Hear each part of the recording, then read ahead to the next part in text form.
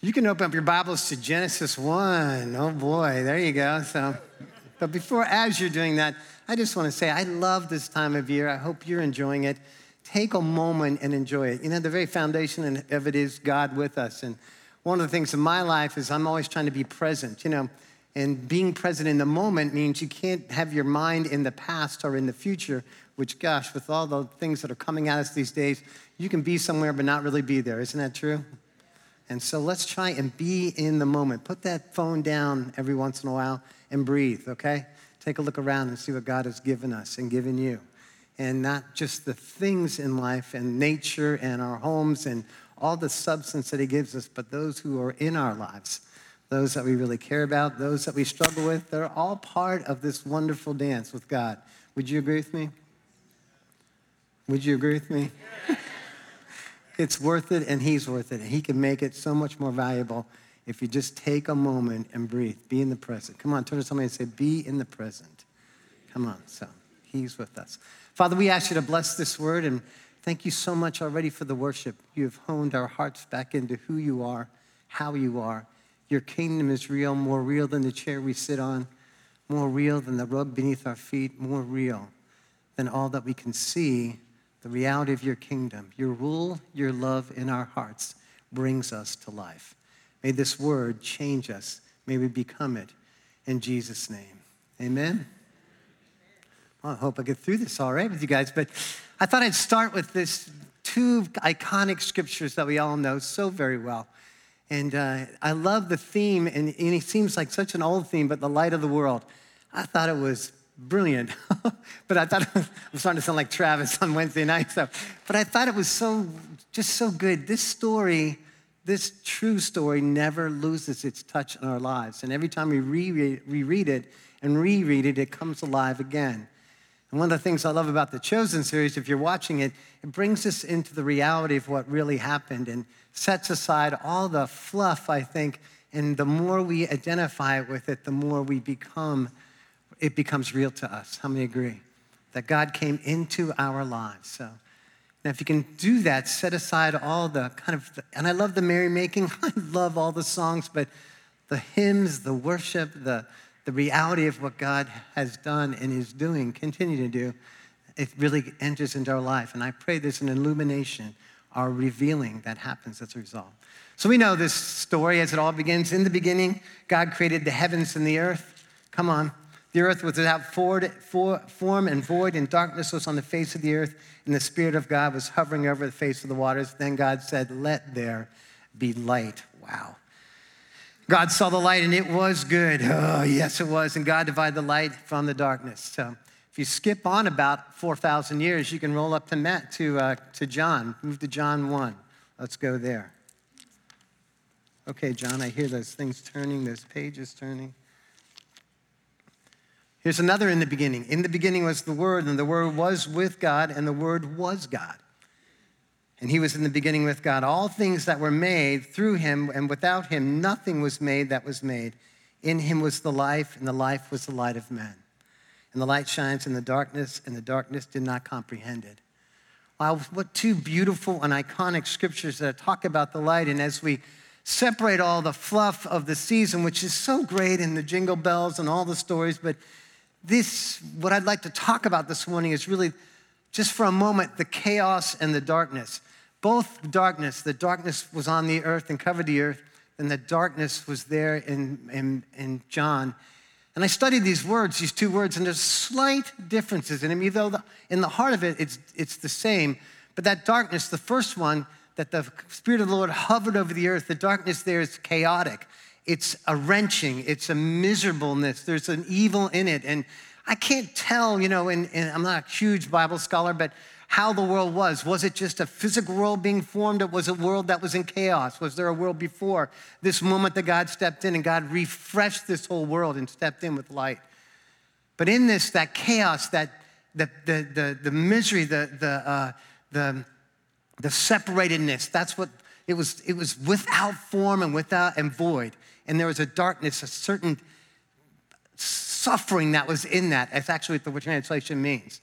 The second one is almost like a darkness In the beginning was the Word, and the Word was God, and then the light shined in the darkness. The darkness means almost obscurity. The word there means like a aloneness, like a separatedness. How different, yet a slight change, but how different in both that they were. And if you allow me a little bit of latitude and imagination, it just seems like in this is kind of the pattern of the story in our lives, that God, in both situations, shaft of life comes in and everything changes as that darkness is brewing and just like a cancer that it's just taking everything in and destroying it. That darkness, that aloneness, that coldness, that part that is hopeless. It is just like almost like a black hole, just everything going into it. And in each one of those, this shaft of life comes in. And God in himself brings to light, now beautifully said by Travis on last night, texture and properties. And now I'm seeing what's there. I'm perceiving now. And then the one becoming, God divided the light from the darkness. There's an order that begins to happen to the world right there. Wow.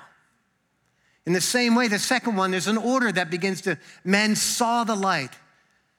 For the first time, they may be renewed to purpose. And we're going to unpack this a little bit, but it's just powerful that the two worlds exist. And it's really in the very foundation of our lives that God is attending to in this, in both situations. In the first one, as he sets light in, then he also sets creativity and power. And he sets into the world the rhythms that are there, seed time and harvest, seasons in our lives, the night and the day, the months and the years. These things are patterns. And then everything that was made, it says in John, referring back to Genesis, everything was made through him. So all that we see in us, if you walk out into the world and you stay enough time outside, there's going to be a reflection of the word or who Jesus is in the world. It says in Scripture that men are without excuse, even if they've never heard the gospel, that the very nature resounds with who he is. That means everything that was made speaks of who Christ is, speaks of who God is. And even though we live in a defiled world, a broken world, and we do that, and that's absolutely true, that's why it came. But everything in this setting was to remind us of who God is and who we are there for. How am I doing? That's powerful. It's almost, if I could say it this way, God set up a system that we could learn to grow into strength from in Genesis. Like, you are broken, Adam and Eve. You have done something that has separated you from me, but I'm going to provide a system and have, before you even, I made you in it, that is going to remind you and bring you to strength if you look and see it. The beginning of it was light. But men forget, don't they? Don't we all? I love Christmas because every 12 months I need a reminder of this fantastic miracle.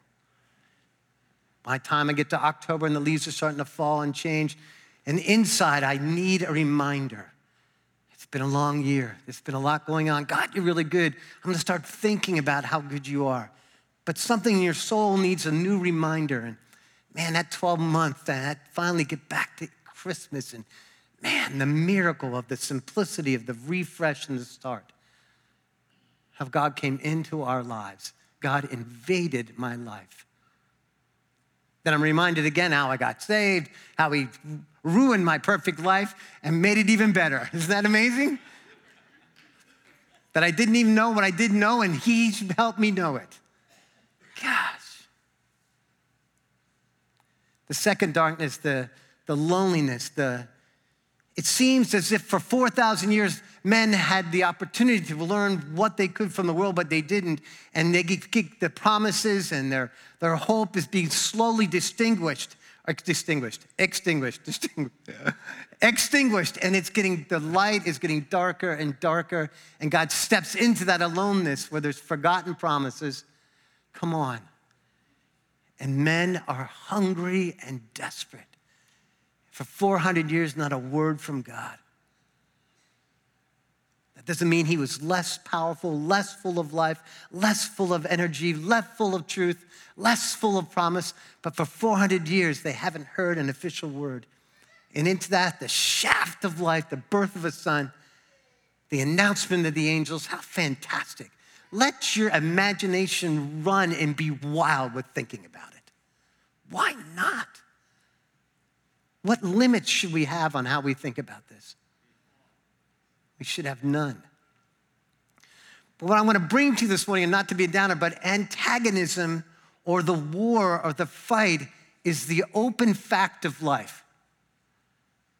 Think about that. We're birthed into a war. We were watching the Army-Navy game yesterday, and one of the things they said, and I thought was very interesting, is you have to give these cadets and midshipmen credit because they signed up for military service in a war season. Not when it was peaceful, and we could make it a good system and a good career, but we signed up to fight. This means a lot in our family because we've lived through this, and we've lived through this. Our son did see combat, and we did have to release him and trust him with the Lord, and we had to be a place where we weren't going to be in fear, knowing that God loves him more than us. But how many young men and women did I see hug their families in stone-dim parking lots, get on buses and board planes and go to fight? They signed up for it. Antagonism is the open fact of life. There is a war. The very physical being that you have in the physical fight against you, you gain strength by having enough, because everything in the world is meant to kill us, but as we mount a fight back against it, in vitality and energy, we actually become stronger because of the things that come against us physically. What doesn't kill you will bring you life. How's that? This is a statement, all right? And that's a fact of life. The other part is even mentally. We strive to make our way through things and navigate and understand, and as a result of that is the thought that comes into our life. We're able to think.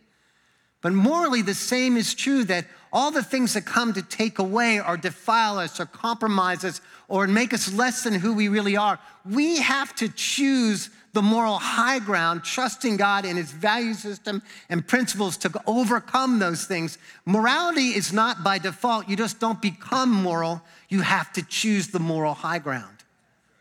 And in that, you become clearer. Your thoughts, your hearts, your life becomes stronger. And the real world of God and his kingdom becomes more evident as we do. And every thought, in every particular, every one of us have a different journey, and every one of us are tested or tempted in different ways from the enemy. And when you stand in morality, stand choosing the right ground, less of you and more of him, and love for others, then you gain that moral ground in that particular. And we're never finished doing this. Never. Because the war is always on. Like I shared the last time, I said, compromise demands an increase. It will never give up. There's never going to be a day where if you get up and it's going to be, we're just going to give you a pass on being righteous today. No, you step into that righteousness, wearing it like clothing or robes in your heart. You make it such a practice, it becomes part of you, and then you walk in that morality and freedom, and then there's always still other things to still put that clothing on. You're going crazy inside, right? Man. 1 Peter talks a bit like, it says like this.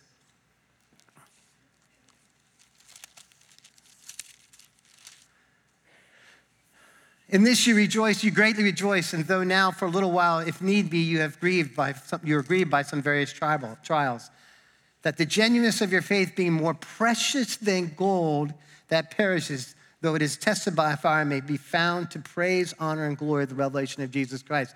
This struggle, this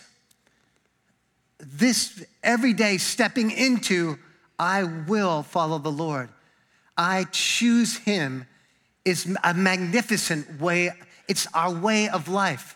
And it says here that prophets searched for it. It says, go on and to say that in verses 10 and verse 12, angels desired to look into it. What, John? You mean the struggle I have every day to talk well to my wife, to trust God and believe him, to draw close to him? Absolutely yes and true. Why? Because for the angels, it's a done deal. They stand in the presence of God. They know who he is and they're sure of it. There's no other choice. It's so overwhelming where they are. But where we are, there's this world that is broken and defiled, and it comes to push and snuff and pull out. And your choice to stand and say, God, I remember I love you. I remember you have a way that's not my way. And I remember the cross. I'm going to die to myself and live to you. And the moment you do, you become really who you really are. That's what they look into. How did they do that? How did Brian make that decision? They watch and they learn. Isn't it fascinating that God sent angels to tell men about this? And in this, men accepted or rejected this. Two people I want to share with you, just highlight them.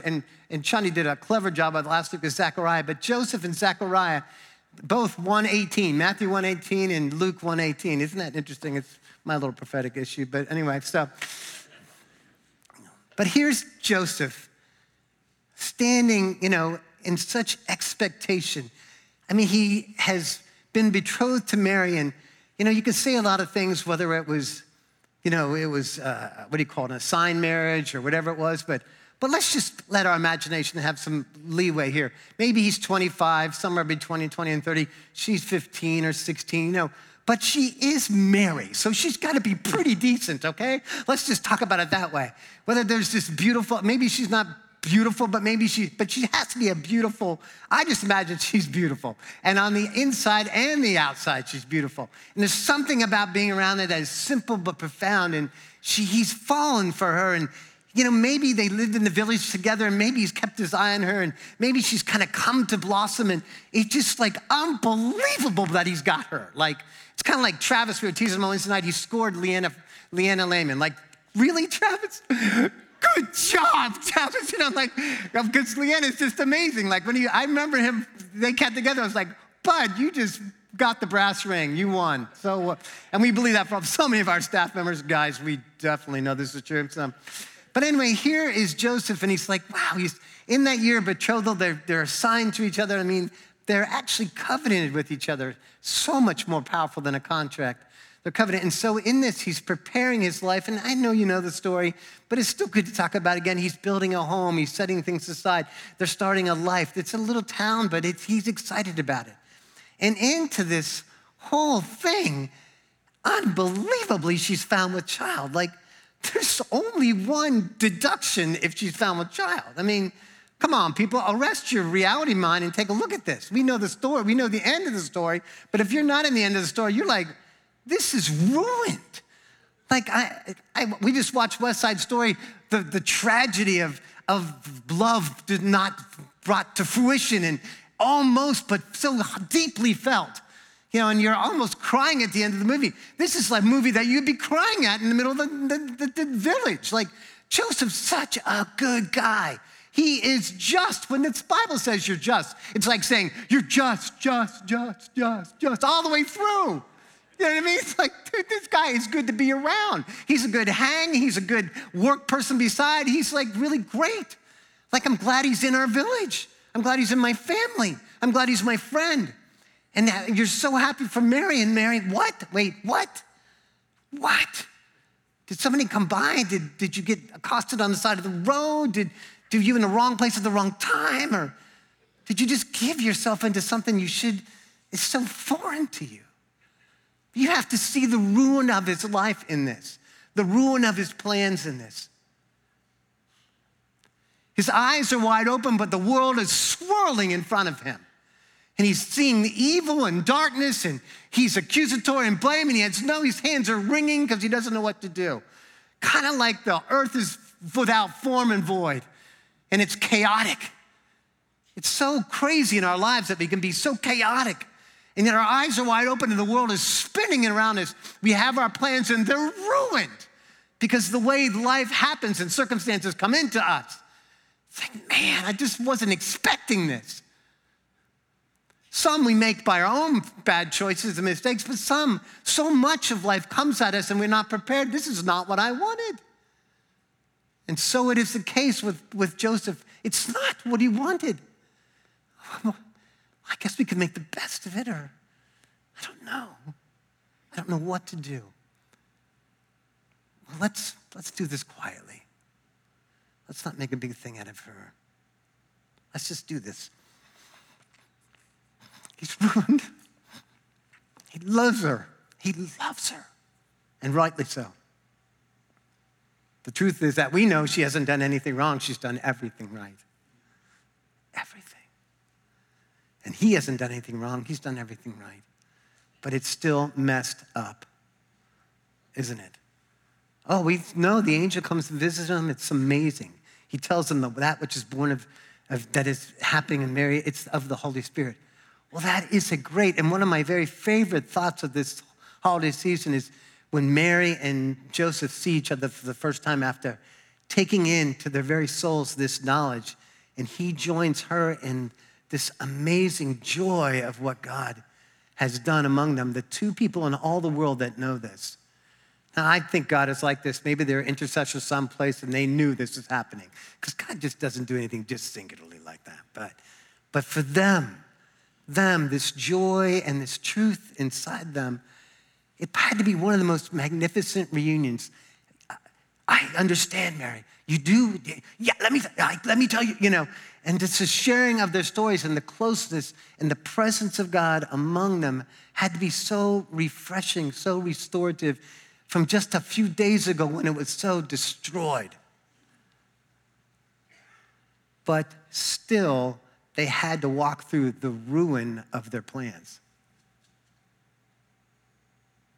We were going to do this, we were going to do that, but now we have to live with this. I know. When I'm with God, it seems so no issues. But when I'm in the village and working, it seems like a hassle. Isn't it weird how you have these two things in life? I'm completely content with you, God, but then, God, I'm hungry for you and I need you. I know what you said here. I'm totally persuaded about it, but I'm so tested and tempted here. Why do we live this conflict? Because that's the thing the angels look into. This is the whole story. Will you choose faith? Will you choose not denial, not watching things over and not looking at the real, but looking at the real situation, the real chaos, the real craziness, and still choosing the right path in the middle of it? That's what takes true intensity inside your heart, true morality, true faith, true love that doesn't look at what's there, is not dissuaded at what's there, but chooses rightly through it. Come on. How many of you in this room have had plans and had them ruined in your life? Come on, everybody put your both hands and your feet up. It's like, get a grip. Ruined. Like, this is not the marriage I thought it would be. This is not the workplace I thought, the work I'd think I'd be doing. It's so fun, and it's such a young guy. I think so much with this antagonism in our life, this war.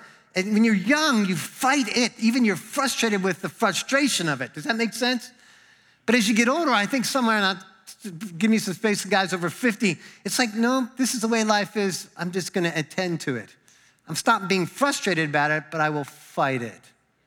Something helps with that. Some of you older people, we need to tell the younger people, hey, we don't want you to accept the injustice, just accept the fight. That relieves about 40% of your emotional disturbances. Is that right? Wow. Then you have Zechariah, which I do not give Zechariah a bad rap. I don't. Why? Because Zechariah is advanced in years, and what he was promised, he knew God gave to him, has not come to fruition, has not happened. His response is indicative of the condition of his heart. It says in Scripture that he and his wife Elizabeth were blameless in a sense of they attended to the righteousness of God in their life, not only the conduct of their life and the way they lived, but also their vocation. He is a priest before God, and he offers up incense, and he does all these priestly duties. And you just have to step back and say, Zechariah, like a young man, as you entered the kingdom, you believed in the kingdom. You believed in God. You knew you had a part in it, and rightly so. You knew you would have a son. You believed God would give you children, and it hasn't happened. And somewhere in the middle of that promise, even though it's real and he believed it, he maybe has set it aside for maybe another time, or it's just not going to happen. In the data of the world, the oldest person ever giving birth is 70 years old. So if we place Zechariah at 70 and even his wife at 60, it seems pretty hopeless. In fact, it has become hopeless. Because even the angel said, all things are possible with God. That means it seemed impossible. The loss. There's something about a promise from God that you know is real. And there's so many times in life to let go of it, the opportunity to, it's just not going to work out. But it's okay, God. I know you love me, and I love the blessings you've poured into my life, but I know that's not going to happen. And it leaves a void or an aloneness or that promise ends up in obscurity. It could be the waywardness of a child or the break in a relationship with someone or the dashed hopes of a vocation and successful career. I don't know what it is with any one of us, but there are real hopes, not only for our lives, but for those around us. And when they don't happen, it's really, really hard. And sometimes it's a little easier just to let it go and be happy, Kind of like a subtle dying in faith. It's all right. It's okay. It's really good. I'm good. But somehow you get still, your faith isn't as vital or revitalized. You're still being very faithful and dutiful, but it's just, all right. You can see it because when the angel visits him, he says, how do I know this is true? Because honestly, sometimes something like that, if you touch it, it brings an anger to it. Like, that's enough. That didn't happen. Don't bring it up. It hurts you or you become quiet. But he, in this moment, was, I don't know, and that promise that he knew he'd have a son, that he and Elizabeth, that promise is in their life, and it was true that God gave it to him. Isn't that amazing? It's true. This son would be a proclaimer. He would be a worship leader. He would be a speaker. He would bring men to God. And he knew that was in his heart. He knew it was real. He let it go. And it's so painful that when he brought it up, he was mad at the angel. His darkness was greater than the light that was in front of him.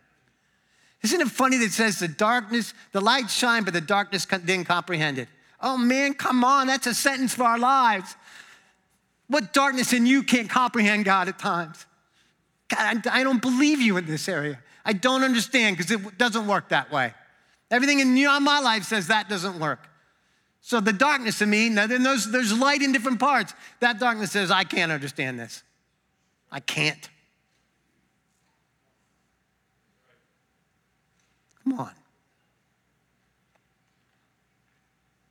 But God keeps shining, doesn't he? Just keeps his light on it. It's like, man, making me so mad and making me so happy at the same time. I dare to believe, is this true? Is it even possible? It's so late, all these years. Do you see the difference between the two? One is chaos and promise and the hope that's within us. And it's so chaotic, you can't even navigate your way through it.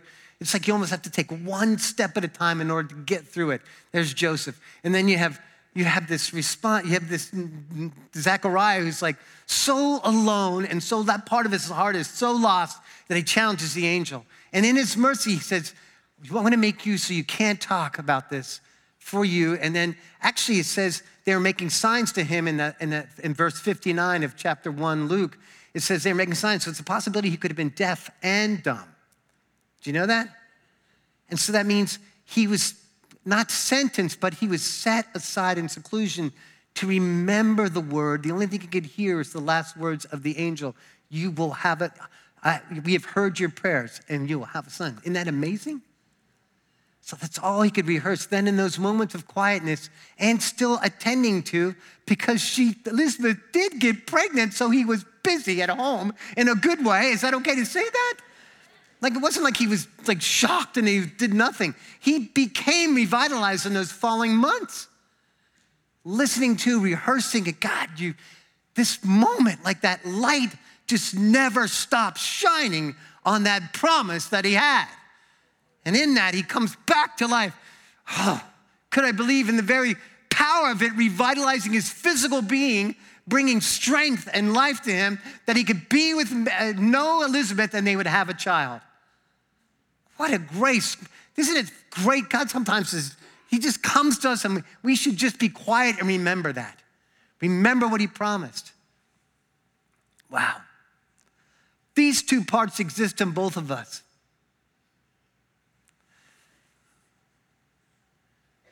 The busyness of life, the craziness of how things happen, the how can I navigate through this chaos? How many? Come on. This season just gets like so crazy. Thank God for the internet. You can order online instead of go to stores. Like me, it's become a safety thing. I don't know, that's my problem. But isn't it amazing how the world is? For all the information that we have flooding us, we have learned very little. You could get a lot of information, but learning is application, the nuances of when to speak, when not to speak, the power of listening and tone and hearing a heart. The relationship, the power of relationship is lost in the information that we have. The world is deficient. If it could reduce your intimacy with God to a half hour of worship once a week, then it's much more efficient. If it can reduce the love of another human being, a husband and wife, to an act of sex, then it's much more efficient. You know, if you fight this, you know, if you're willing to fight changing faith into ritual and changing love into lust, then you win, but you're going to disturb the peace of the world. Think about that. The world's always trying to reduce things to its lowest common denominator and then categorizing it. But life is a mess. You have to hear this. Okay?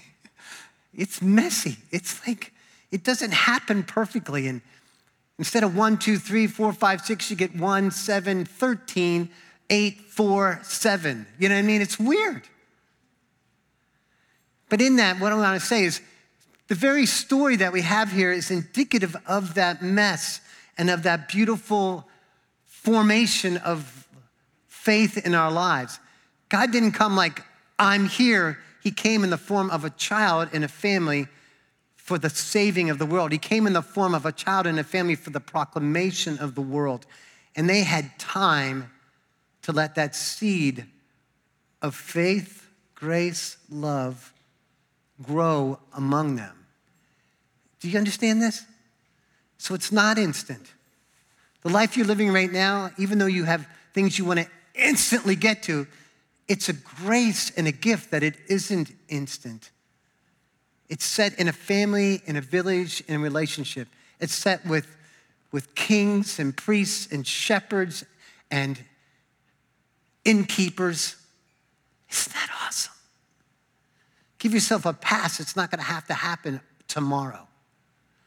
This happens as we live it with God. He came to walk into our life to be with us as we attend to the tribulation. In this world, you will have tribulation. John 16:33. Those words are not a warning, they're factual. And in that, I have overcome the world. That's the joy of Christmas. I'm stepping into it with time. We've got 30 years to work this out. 30 years for Mary and Joseph to grow in their faith and grow in their love. 30 years for John to proclaim the coming of the Messiah. Why would he do it any other way? He's saying this is the way it is. It's seed time and harvest. It's rhythms of grace.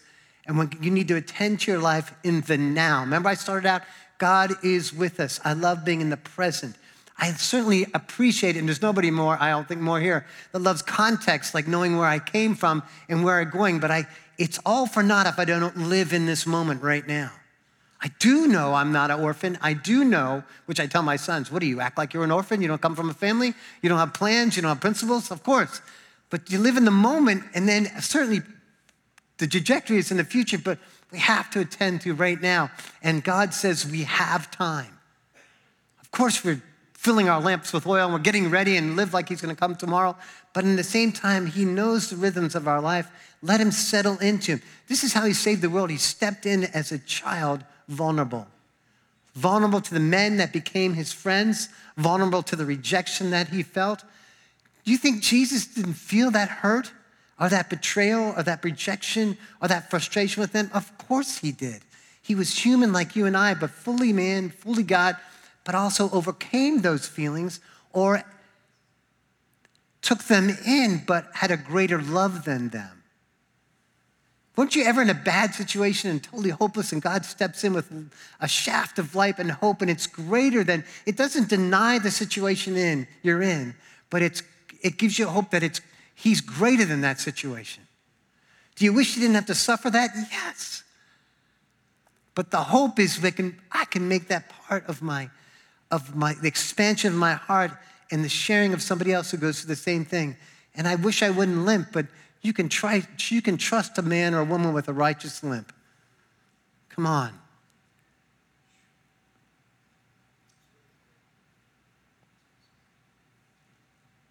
We only get about 85 or 90 Christmases. If you're lucky. Huh, Marcia? Back there in her 80s. Or in your 90s, Harold. The story is our everyday life. Would you agree with me? Man. Unto us, a child is born. Unto us, a son is given. The very context of that is relationship. Time, family, life. Intimacy and relationship and knowing one another is messy. There's a great amount of loss, but the rewards are amazing. Creativity and forming God in your life is like creation. Like when you create something, most people who write or create throw 90% of what they worked out and keep the 10%. In our relationships, there's going to be a lot of forgiving, a lot of failure, a lot of listening and miscommunication. Not only with each other, but with God. Isn't that right? But he's not in a hurry. He's a family. He's a father you keep going back to, and a love that you can trust that takes into account failure, miscommunication. So as we're practicing that with him, we get to apply it to one another. And that's the setting of the Christmas story. Now, the angels showed up, and it was glorious, and the songs we sing are amazing. But the reality of him coming into the antagonistic world that we have, not only to show us a way, but to be with us at the same time, is magnificent and stunning. And in that, all of the loss, all the failures, although they are costly, the rewards of intimacy, closeness, knowing one another, loving each other, knowing God will never fail us becoming like him so we're steadfast in our love, loving well, those rewards are unfathomable. And the whole world will come to watch that as we live it. Stand up.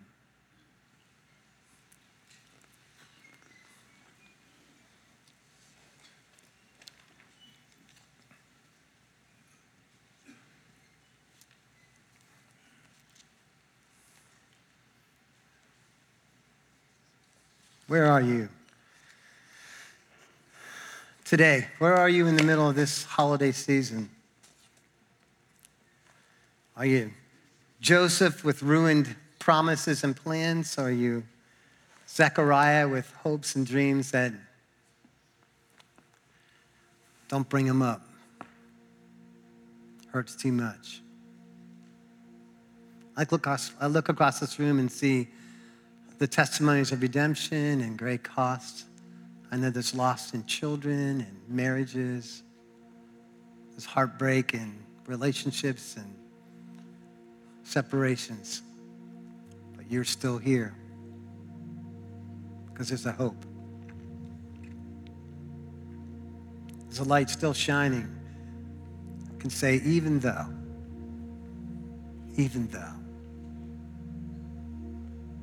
you're still able, God. You're still willing. You still love me, and make a way for me. Come on.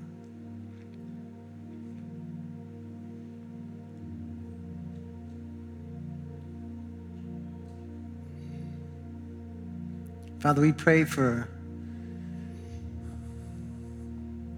your light that has no shadow of turning. There's nothing hidden in you. You're completely open. Your arms, your heart, all of heaven.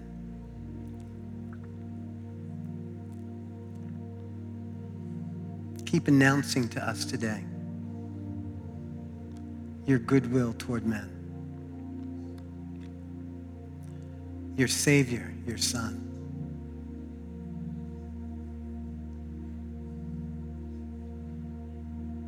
For some brief moments this season, let all the tinsel and flash step aside and let your true light hit our hearts. How you've carried us all the way, how thankful we are. How better than your word you are. Your personhood, your warmth, your strength, your compassion. Nothing is stronger than you. Nothing.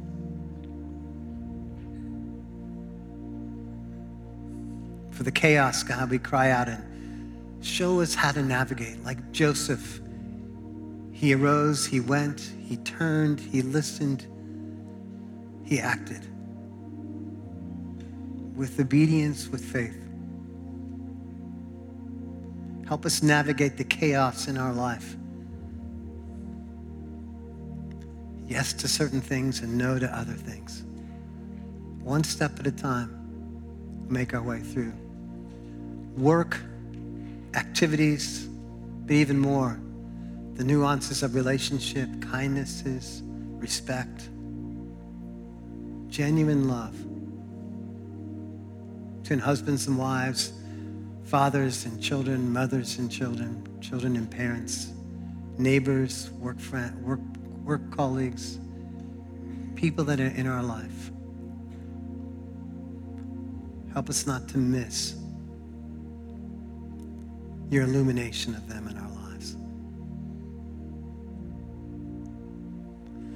For those dreams and things that we feel so alone or lost or have given up on, all of us, certain parts of our life. Revisit your promises in our hearts. Help us to quietly, within our souls, silently, but with life, remember your words.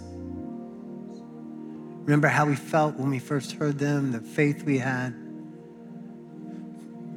the passion we had.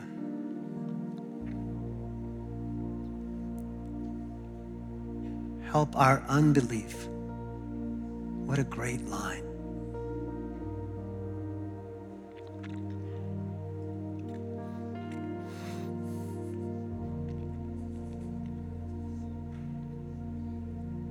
Help us believe again, not in denial, but in the darkness and the aloneness. God, take that away. Take that away. You're the best at doing that. Come stand beside us. Refresh us. There is still life. And your purposes will be accomplished through us. We give ourselves to you.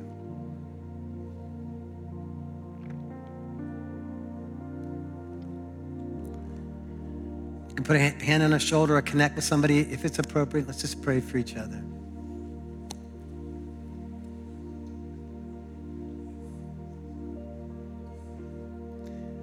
God, you're amazing. You are you, creator of the universe, the stunning world we live in, its rhythms and graces. Even greater, you know the affairs of men's hearts. You dive right in, and you're so good at setting the boundaries and dividing things and helping us bring order into a chaotic world. forgotten world, you bring life. You're the King of resurrection. Gosh. All these things, may they be absolutely real as we connect to one another. Strengthen us as a family and a community. This is not a plastic faith. This is get down in the dirt and roll up your sleeves and work it out faith that brings life and makes it worth it. May this be true as we connect to one another. Help us be an encouragement to one another. Help us carry each other like you carry us. Help us breathe in this season and be in the moment.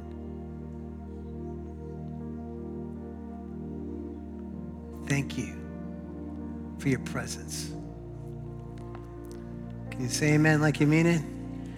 Woo. It's quiet in here. Thanks. Thanks for the time. Have a great week. Now, Lord bless you and keep you. He who is able to present you faultless. This is out of Jude, which I love. He presents me faultless. That's a pretty big deal. Faultless before the King. May he keep you and bless you in Jesus' name. Have a great holiday season. The altar is open. If you need prayer, do not be shy. Come forward. We'd love to pray for you. All those tuning in, we pray you're wrecked wherever you are. In Jesus' name, in a good way. Amen. Merry Christmas to all of you.